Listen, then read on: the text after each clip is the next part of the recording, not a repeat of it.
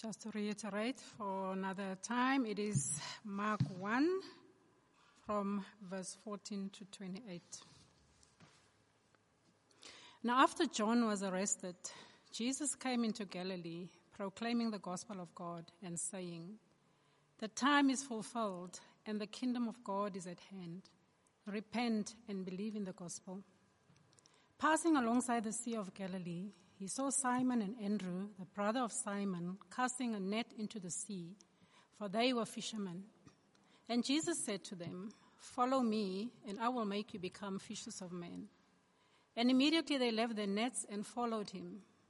And going on a little farther, he saw James the son of Zebedee and John his brother, who were in their boat mending the nets. And immediately he called them, and they left their father Zebedee in the boat with the hired servants and followed him. And they went into Capernaum, and immediately on the Sabbath he entered the synagogue and was teaching. And they were astonished at his teaching, for he taught them as one who had authority, and not as the scribes. And immediately there was in the synagogue a man with an unclean spirit, and he cried out, "What have you to do with us, Jesus of Nazareth? Have you come to destroy us? I know who you are, the Holy One of God." But Jesus rebuked him, saying, "Be silent and come out of him." And the unclean spirit, convulsing him and crying out with a loud voice, came out of him. And they were all amazed, so that they questioned among themselves, saying, "What is this? A new teaching with authority. He commands even the unclean spirits, and they obey him." And at once his fame spread everywhere throughout all the surrounding region of Galilee. This is the word of God.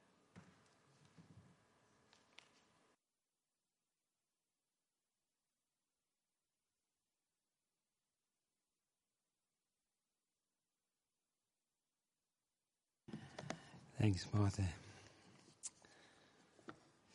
Well, let's pray together as we come to God's word. Let's pray.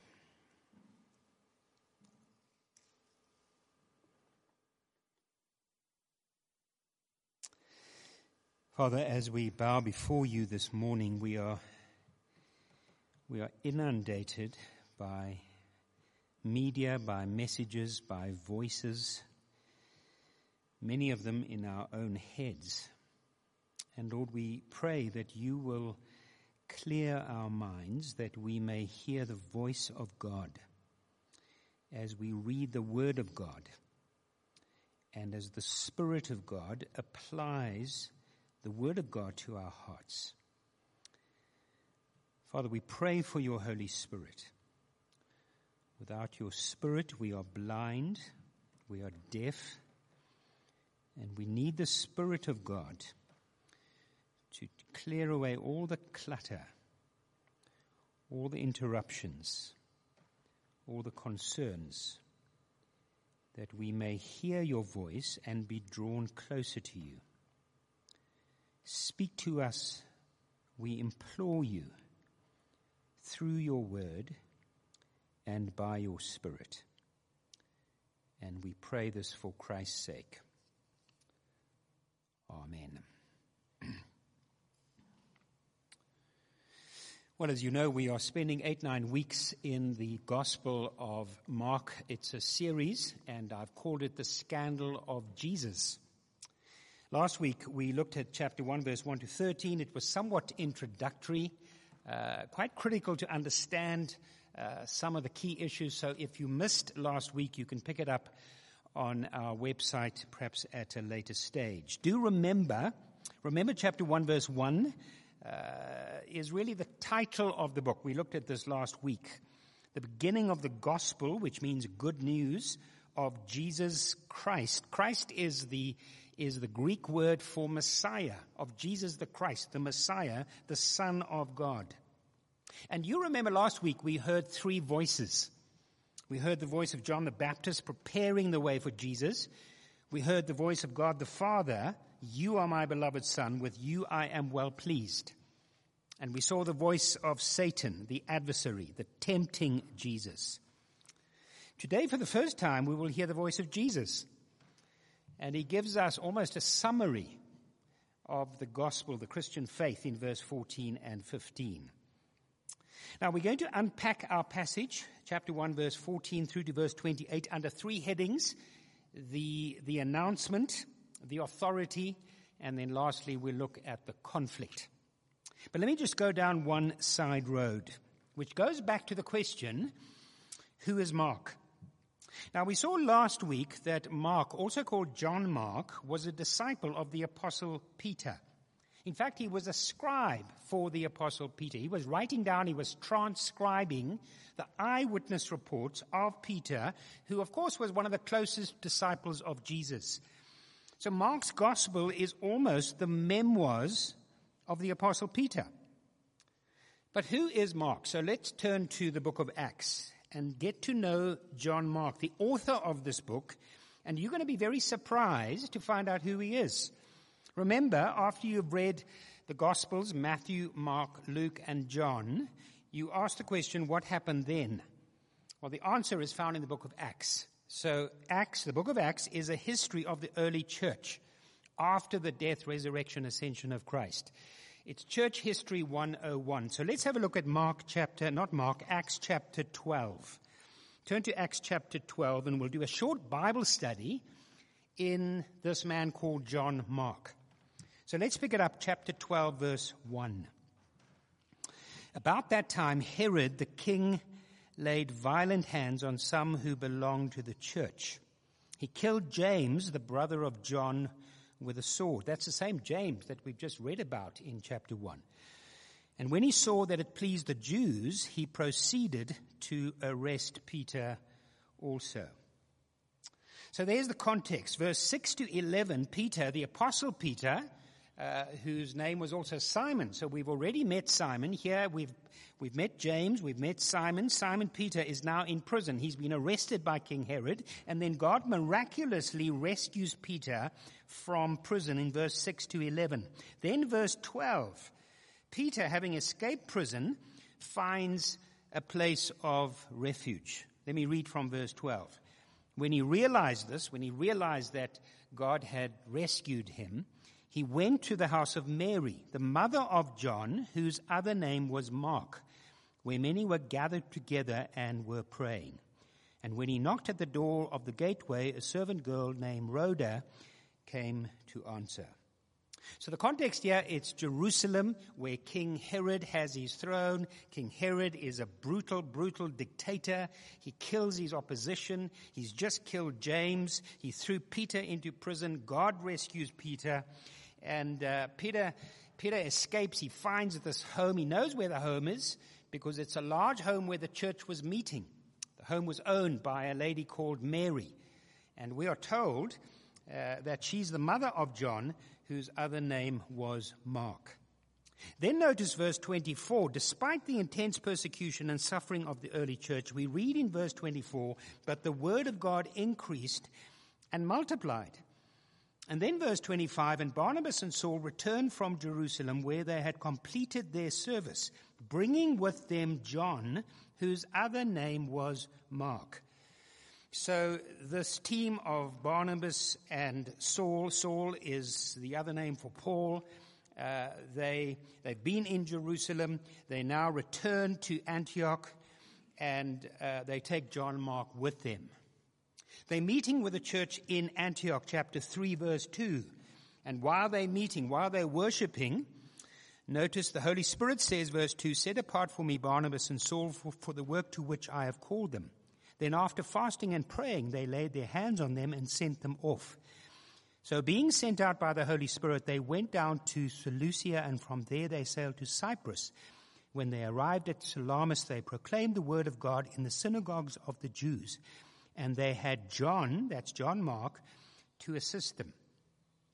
So what we have here is the first missionary journey of the Christian church, the first ever missionary journey of the Christian church. There are two senior leaders, Barnabas and Saul. Saul is also Paul, and they have an apprentice with them, John, also called Mark. In fact, we'll find out later, he's the cousin of Barnabas. Verse 13, you still with me? Verse 13, so important that you stay with me. Verse 13. a major problem arises. And we don't realize at first that it's a major problem, but it's a major problem. Verse 13, now Paul and his companions set sail from Paphos and came to Perga in Pamphylia, and John left them and returned to Jerusalem. So right at the beginning of this epic journey, this massive first missionary journey, John Mark, who's part of the team, a critical part of the team, abandons ship. He throws in the towel. He breaks his promises, his commitment. And we know it's serious, really serious, because of what happens next. Go to chapter 15, verse 36. Paul and Barnabas complete their first missionary journey without John Mark. They go back to Antioch. They spend some time there. After spending time at Antioch, they set off on their second missionary journey. And then we read in chapter 15, have you got it there? Chapter 15, verse 36. And after some days, Paul said to Barnabas, let us return and visit the brothers in every city where we proclaim the word of the Lord and see how they are. So let's go back to the towns, villages, churches we planted in the first missionary journey. Now Barnabas wanted to take with them John called Mark.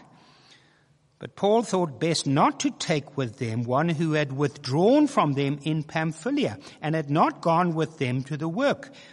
And there arose a sharp disagreement so that they separated from each other. Barnabas took Mark with him and sailed away to Cyprus, but Paul chose Silas. So, yeah, we have the original dream team. We have Paul and Barnabas, and they've split. They've broken up. Disaster. And the reason is because Barnabas, the uncle of John Mark, said, let's take John Mark with us. And Paul says, no ways. He dropped the ball. He's a loser. He's a failure. He messed up last time. We're not taking John Mark. So they separate. Later on in the letters, we discover that obviously John Mark had had a major spiritual reversal. God had worked in his life. And not only had he been drawn back into the early church, but God was using him as a leader, and he'd been reconciled with Paul. So we read, let me just read you two references. They kind of hints of this reconciliation. Colossians chapter 4, verse 6, Paul writes, Mark, the cousin of Barnabas, concerning whom you have received instructions, if he comes to you, welcome him.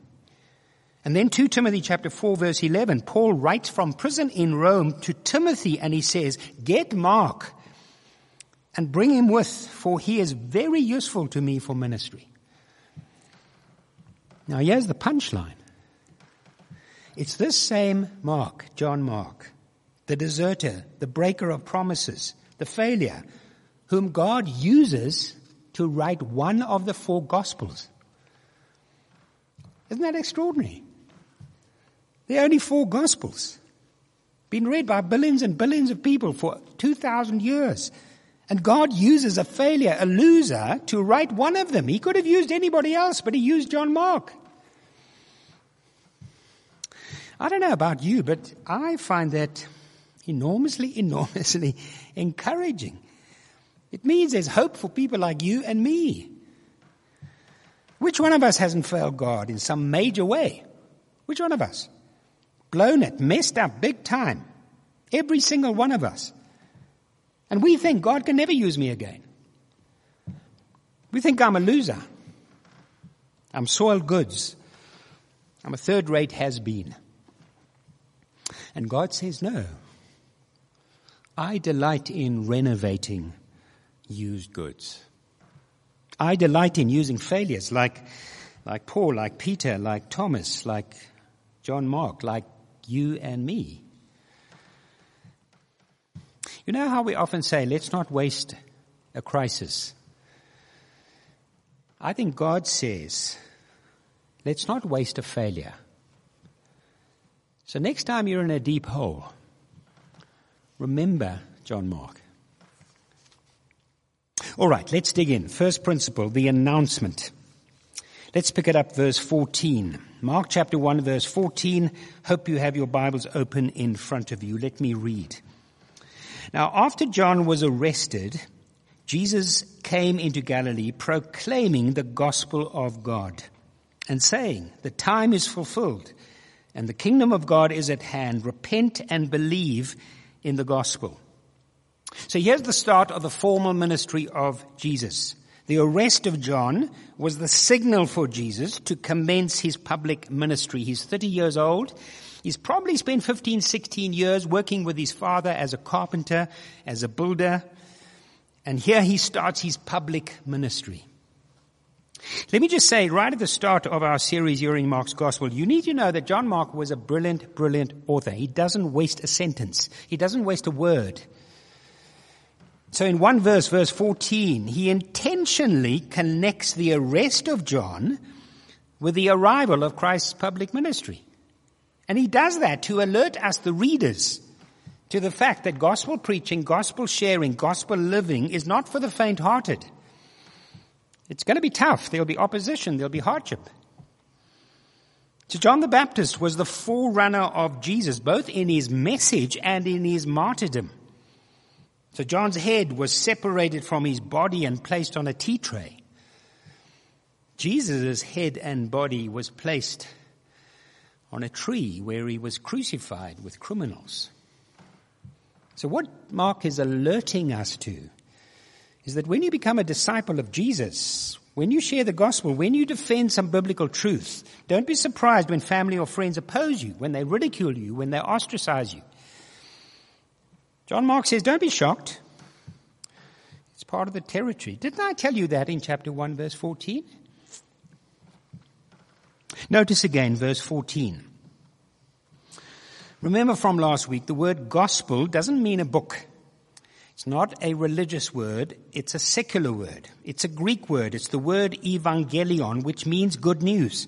It was used within the Greco-Roman world. It was the announcement of good news. Again from last week, dated 9 BC, the Priene calendar inscription which said, the beginning of the gospel of Caesar Augustus. A gospel was the announcement of historic news, and in this case, the birth date of Emperor Augustus. So it's not general news, it's not daily news. It's life-changing news, it's dramatic news. When Jesus, verse 14, proclaims the gospel of God and says the time is fulfilled, the kingdom of God is at hand, Jesus is not teaching the general truth that God is the king over history. No, he's saying the moment we've all been waiting for, since the fall, since sin entered this world, that precise moment has arrived. For all eternity, human history will now be divided between what happened before this moment and what happened after this moment, which is precisely why we have BC and AD, because of this moment. Mark chapter 1, verse 15. Let me give you another example of the usage of this word gospel or good news. In 492 BC, there was the first invasion of Greece by King Darius of Persia. It ended in 490 BC, when the Greeks defeated the Persians at Marathon. That's the word we use. Google it. It's fascinating, the history behind that word Marathon. That's where the Greeks defeated the Persians. And immediately what they did was they sent out heralds called evangelists, same word, who proclaimed the good news, the evangelion, to all the Greek cities. I quote, "We have fought for you, we have won, and now you're no longer slaves. You're free." End of quote. So in ancient times, the word evangelion meant massive news, dramatic news, historic news, news that changes everything. Now when Jesus comes, he not only proclaims the gospel, he is the gospel. And it's massive, it's dramatic, it's historic. When Jesus arrives, everything changes. The cosmos, the universe, planet Earth, human history, the human calendar. When he arrives and invades your life, he turns everything upside down or right way up. Sorry to spoil your Sunday morning, but tomorrow's Monday. And probably this time tomorrow you'll be in a meeting, perhaps a department meeting or a management meeting, And in most of those meetings, they'll bring out an agenda. Now, you know what agendas are. Number 1, welcome. Number 2, minutes of the previous meeting. Number 3, matters arising from the previous meeting. Number 4, and so on. When Jesus invades your life, it's not as if God now suddenly appears on your agenda. Hallelujah, God's on my side. He's on my agenda. No. It's not as if God is number 1 on the agenda. No. Jesus says, I'm king. And this is what I'll do with your agenda. I'm writing the agenda. That's what happens when the gospel of Jesus Christ arrives. Notice again verse 15. Jesus says, the kingdom of God is at hand. Now the question is, how do we know that the kingdom of God is at hand? Well, the answer is because the king has arrived. Not just a king, but the king. It's absolutely massive if you understand the big picture. Remember, Genesis chapter 1 and 2, we see that we were created to live in a perfect world, perfect environment, perfect peace, perfect relationships, because God was the king. In Genesis 3, Adam and Eve, our foreparents, our representatives, rejected God as king. They rejected his rule, they rejected his authority, and made themselves king. So what happened in Genesis chapter 3 was a rebellion. It was an insurrection against God. It was a grab for autonomy, for independence. We smashed God off his throne and we placed ourselves on the throne and said, I am the king of the castle and God is the dirty rascal. It was a unilateral declaration of independence, UDI. It's all about me because I'm worth it. That's the way of self-centeredness, which is actually the heart of sin, self. And self-centeredness is toxic. It is lethal, literally. You've made yourself the center of everything. But sadly, the center won't hold. Trust me. You've made yourself king. But sadly, the king is flawed. The king is seriously dysfunctional. When we decide to make ourselves the center, when we decide to make ourselves king, everything falls apart. Physically, emotionally, psychologically, spiritually. Everything. That's why our world is like it is. No surprise. Self-centeredness destroys all relationships, our relationship with God, our relationship with one another. Because if I think that I'm king and you think you're king, well then who is the real king? Well, all we can do is have a punch-up. And that's why we live in the world we do. Family breakdowns, divorce, abuse, class struggles, wars, terrorism, relationships constantly exploding. Because who's king? It's the darkness of self-centeredness. It's the darkness of self-absorption. It's the delusion of actually thinking you're king. It goes something like this in your head. How am I feeling? How am I doing? How many likes did I get? Am I proving myself? Am I succeeding? Am I failing?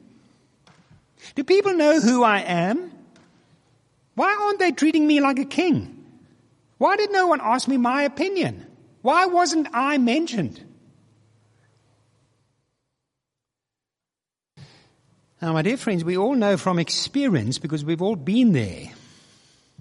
Perhaps you there right now. We all know from experience it ends in anger. And the anger is because people aren't treating me like king. That's why we're angry. Perhaps that's why you're always angry. You're angry when you go to bed. You're angry when you wake up. Now, I know there are many causes to anger. But perhaps this is the reason you are so angry.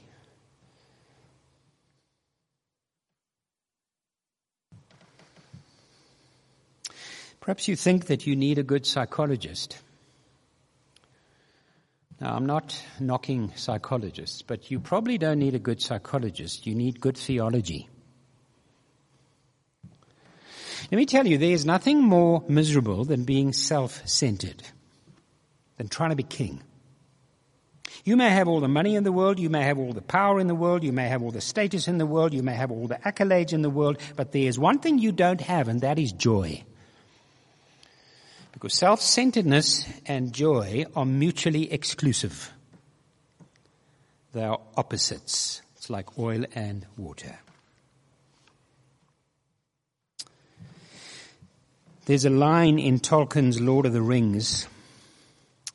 The hands of the king are healing hands, and thus shall the rightful king be known. You know how a child blossoms under the authority of a wise and good parent. You know how a soccer team flourishes when you have a skillful coach. We've all seen that. So when you come under the healing royal hands of King Jesus, things will start to heal.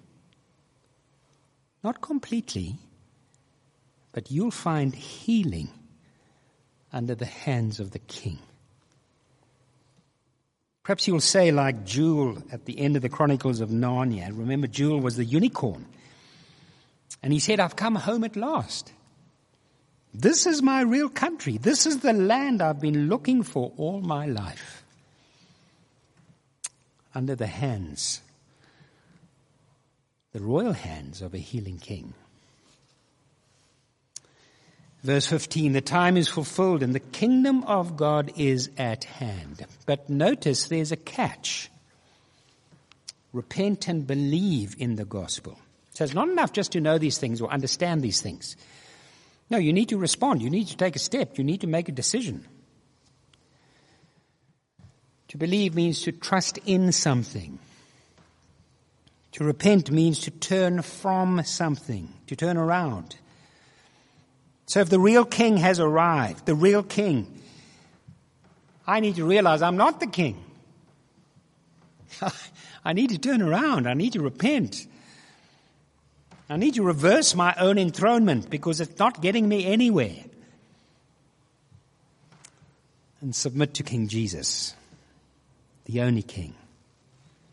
If you've never done that, perhaps today would be a good day. Principle number 1, the announcement. Principle number 2, the authority. Now, there's no mistaking the authority of Jesus in this portion. Let me read from verse 16. Excuse me. Chapter 1, verse 16. Passing along the Sea of Galilee, he saw Simon and Andrew, the brother of Simon, casting a net into the sea, for they were fishermen. So the Simon there is Simon Peter, the Apostle Peter. So Simon is actually telling Mark, this is what happened. We were at the Sea of Galilee, and so Mark is writing down what Simon Peter is telling him. And Jesus said to them, follow me, and I will make you fishers of men. And immediately they left their nets and followed him. And going on a little further, he saw James, the son of Zebedee. That's the James we met in Acts chapter 12, who Herod assassinated. And James, the son of Zebedee, and John, his brother, who were in their boat mending the nets. And immediately he called them, and they left their father Zebedee in the boat with the hired servants and followed him. And they went into Capernaum, and immediately on the Sabbath he entered the synagogue and was teaching. And they were astonished at his teaching, for he taught them as one who had authority, and not as the scribes. Now, just to give you some geographic context, remember chapter 1 from verse 1 to 13, Jesus is located in the south of Israel, south of Palestine, in Judea, in Jerusalem. From verse 14 till the end of chapter 9, Jesus and his disciples are located up north in Israel, up in Galilee, up at the Sea of Galilee, and Jesus based himself at Capernaum, which was a port city or a port town on the Sea of Galilee. Let me give you a little bit of background. The Sea of Galilee was a massive lake, 21 kilometers long, 13 kilometers wide. It had a huge fishing industry. To give you some idea, there were 16 major ports on the Sea of Galilee, apart from other little towns and villages on the shores. Josephus tells us in 68 AD that there was a war in Galilee, and they brought together 238 large fishing vessels on the Sea of Galilee in the war. That's apart from little boats and canoes.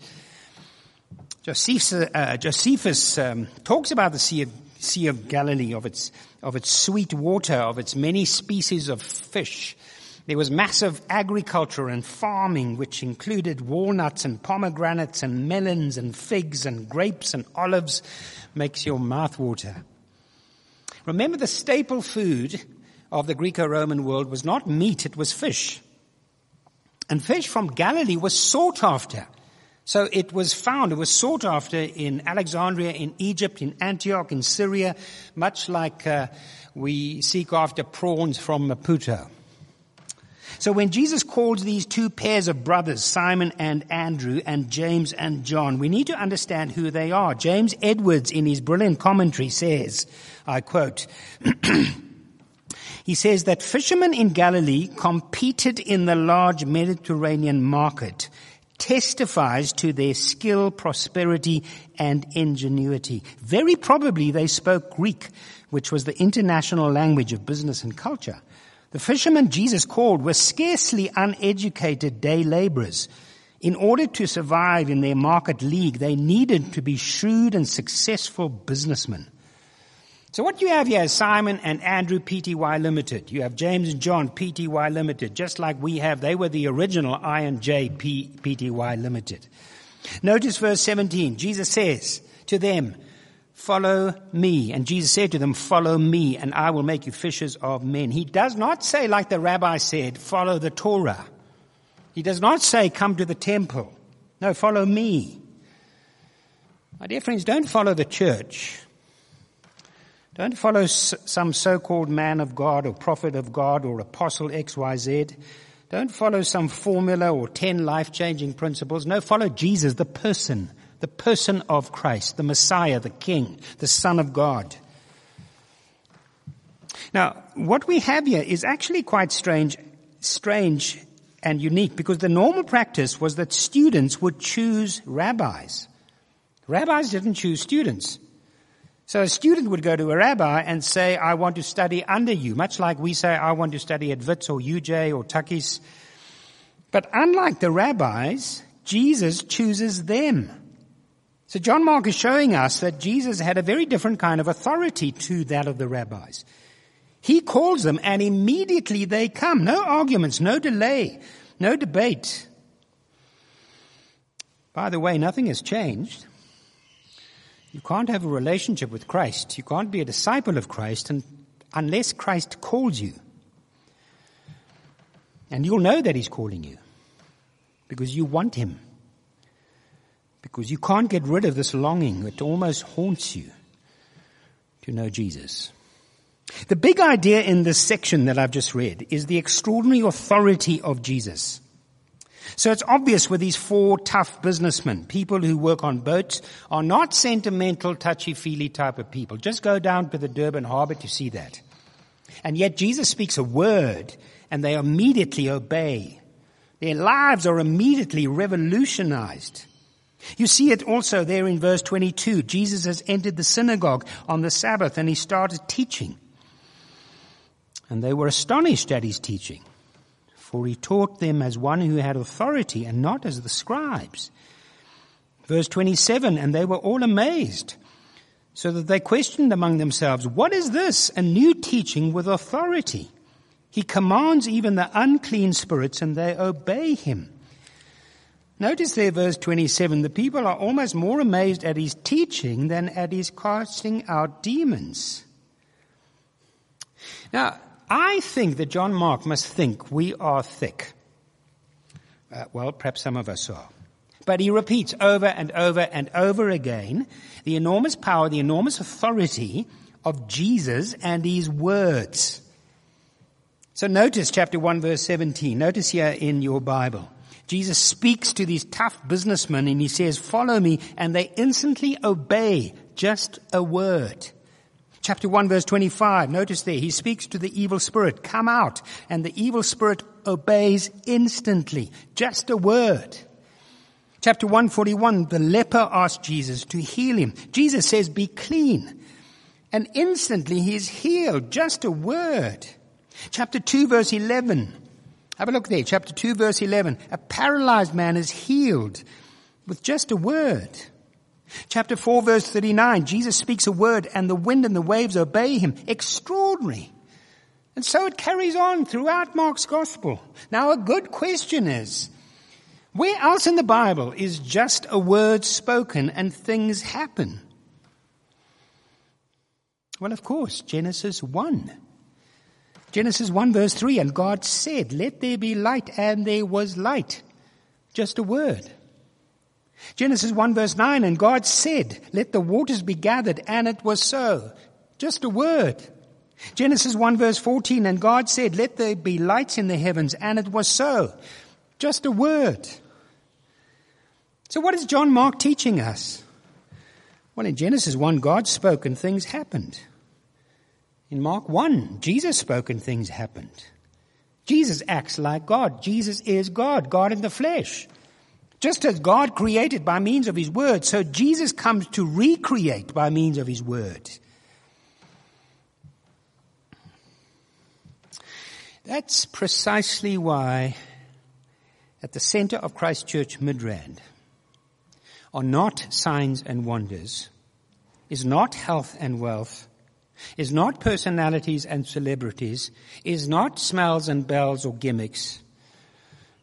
No, it's the Word of God. It's the Word of Jesus. It's the Bible, which is God's Word written. That's why at almost every gathering, when we gather, Sunday mornings, Sunday evenings, midweek, life groups, kids, teens, students, Bible tots, what do? Our priority is not listening to each other. No, our priority is to listen to God. We read his word, God's word written. You see, when the word of God is taught, the Spirit of God takes the word of God and he changes hearts, he changes lives, he changes families, he changes communities. I've seen that happen for 27 years, hundreds and hundreds and hundreds of people. Not changed by me, but changed by the word of God and the Spirit of God. So let's not fix what isn't broken. We're going to keep doing that until Jesus returns. Which means that the key to 2021, with all its uncertainties, with all its unknowns, is not found in some new form of meditation or spirituality. It's not the latest book on self-realization or success. No, it's found in the person of Christ and his word. You can never separate the two, Christ and his word. They're two sides of a coin.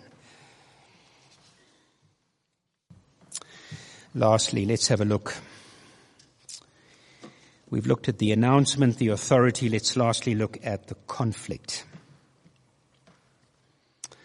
Let me read from verse 23.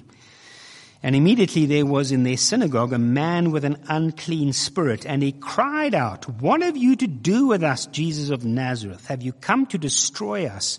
I know who you are, the Holy One of God." But Jesus rebuked him, saying, "Be silent and come out of him." And the unclean spirit, convulsing him and crying out with a loud voice, came out of him. Now remember the context here, verse 21, 22. Jesus is teaching in the synagogue. Everyone is listening. Everyone is amazed. And suddenly there's this interruption. "What have you to do with us, Jesus of Nazareth?" I can't remember us ever having that kind of interruption here at Christ Church Midrand at one of our services. Sometimes occasionally we've had someone who's fainted. Quite often we've had someone who's fallen into a deep sleep. But we've never had this kind of interruption. It's quite startling here, verse 23 and 24. And notice the evil spirit says two things. Well, at least two things. Verse 24, "What have you to do with us, Jesus of Nazareth? Have you come to destroy us?"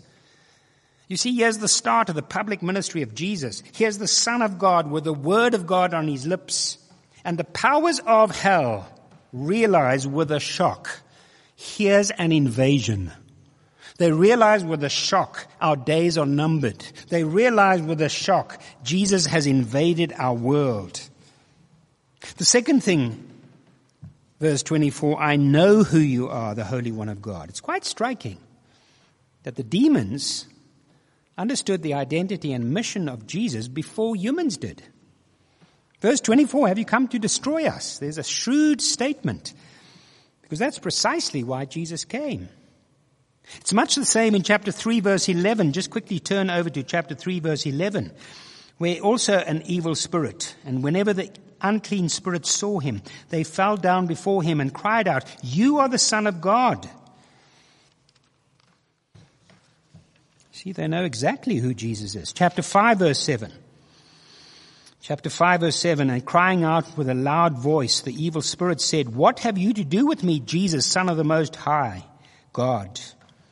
I adjure you by God, do not torment me." It's quite interesting that in the Gospels, it takes the human beings quite a long time to find out who Jesus is and why he came. A lot of misunderstanding, a lot of confusion before the penny drops.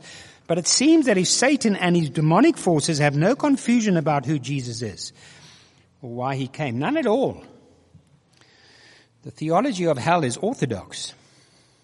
They correctly identify Jesus, the Holy One of God, the Son of God, the Son of the Most High God, all terms describing the divine nature of Christ. The spiritual realm, the demonic world know exactly who Jesus is.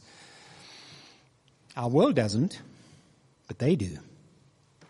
Back to chapter 1, verse 25. Jesus responds, and of course Satan and his cohorts don't stand a chance. Verse 25, Jesus rebuked him, saying, "Be silent, come out of him." And the unclean spirit, convulsing him and crying out with a loud voice, came out of him. My dear friends, the Bible is crystal clear. There's a real devil called Satan. There are real evil spirits. They have real power. Evil spirits can bring illness and tragedy and death. They can bring about the most terrible evil and sin and injustice in our world. In fact, that's why our world is like it is. They have real power, but remember, it's limited power. Christ is vastly superior. Just one word from Jesus, and the evil spirits collapse. Let me say to you that if you belong to Jesus, if you are in Christ, and that is the key phrase, you never ever have to fear Satan or evil spirits or curses or the occult or anything of that nature. Now listen very carefully, because there's enormous misunderstanding amongst many Christians. You are protected. You are protected from evil spirits and curses and demonic powers, not because you've prayed a certain prayer, not because you've said certain words, not because you have claimed certain promises. It's not because the pastor has blessed your house. It's not because you have a cross or a Bible verse or holy water in your house. It's not because you walk around your house or your property praying. My dear friends, that is nonsense. It's mumbo jumbo. It's superstition. It's almost pagan. No, you are protected from the evil powers of this dark world simply because you belong to Christ, who conquered sin and Satan on the cross. Simply because you've been adopted into his family. Simply because you've been washed by his blood. Simply because you're a child of God through the substitutionary death of Christ on the cross. Well, I need to close. If you belong to Christ, if you are in Christ, you never, ever need to fear Satan or his evil spirits, because we are protected by Christ. We cannot protect ourselves. They are stronger than us. The only protection we have is Christ. But my dear friend, if you have not trusted in Christ, if you are not in Christ, you have everything to fear, because you have no defense against Satan. If you are involved in some way in witchcraft, in the occult, in demonic activity, let me tell you, you have much to fear. Evil is far worse than you thought. And unless you turn to Christ, evil may get a grip on you that will never be broken. We only have one defense, and that is to be in Christ, the King, the Messiah, the Son of God. Flee to him, cling to him, entrust yourself to him, and you'll be safe. and you'll be free, and you'll have joy. Let's pray.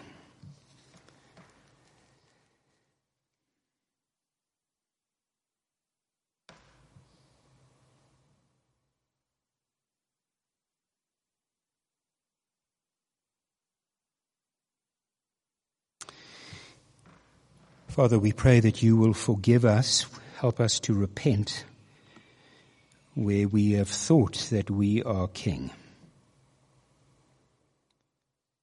Help us to dethrone self and enthrone Christ, who is king.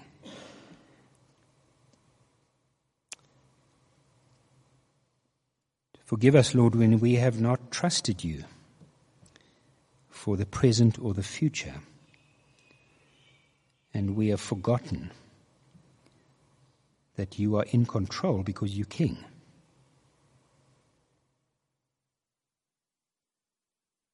Forgive us, Father, when we have been drawn into religious things which have no power. Forgive us when we've thought that religion could rescue us or save us or help us or protect us, and not Christ. So, Father, will you help us to repent and to believe, to repent from our own enthronement and to submit to Christ, the only King, the great King, the victorious King. Help us, Lord, to sense that cleansing, that washing, that forgiveness, that freedom, that joy when we submit to Jesus as King. Oh Lord, will you by your Holy Spirit work in us and through us, and help us to share this great news with those around us. Lord, go with us into this week. Lord, help us. Things are strange and different and unpleasant. Help us, Lord, to trust you and to know that you are King. And we pray this for Christ's sake. Amen.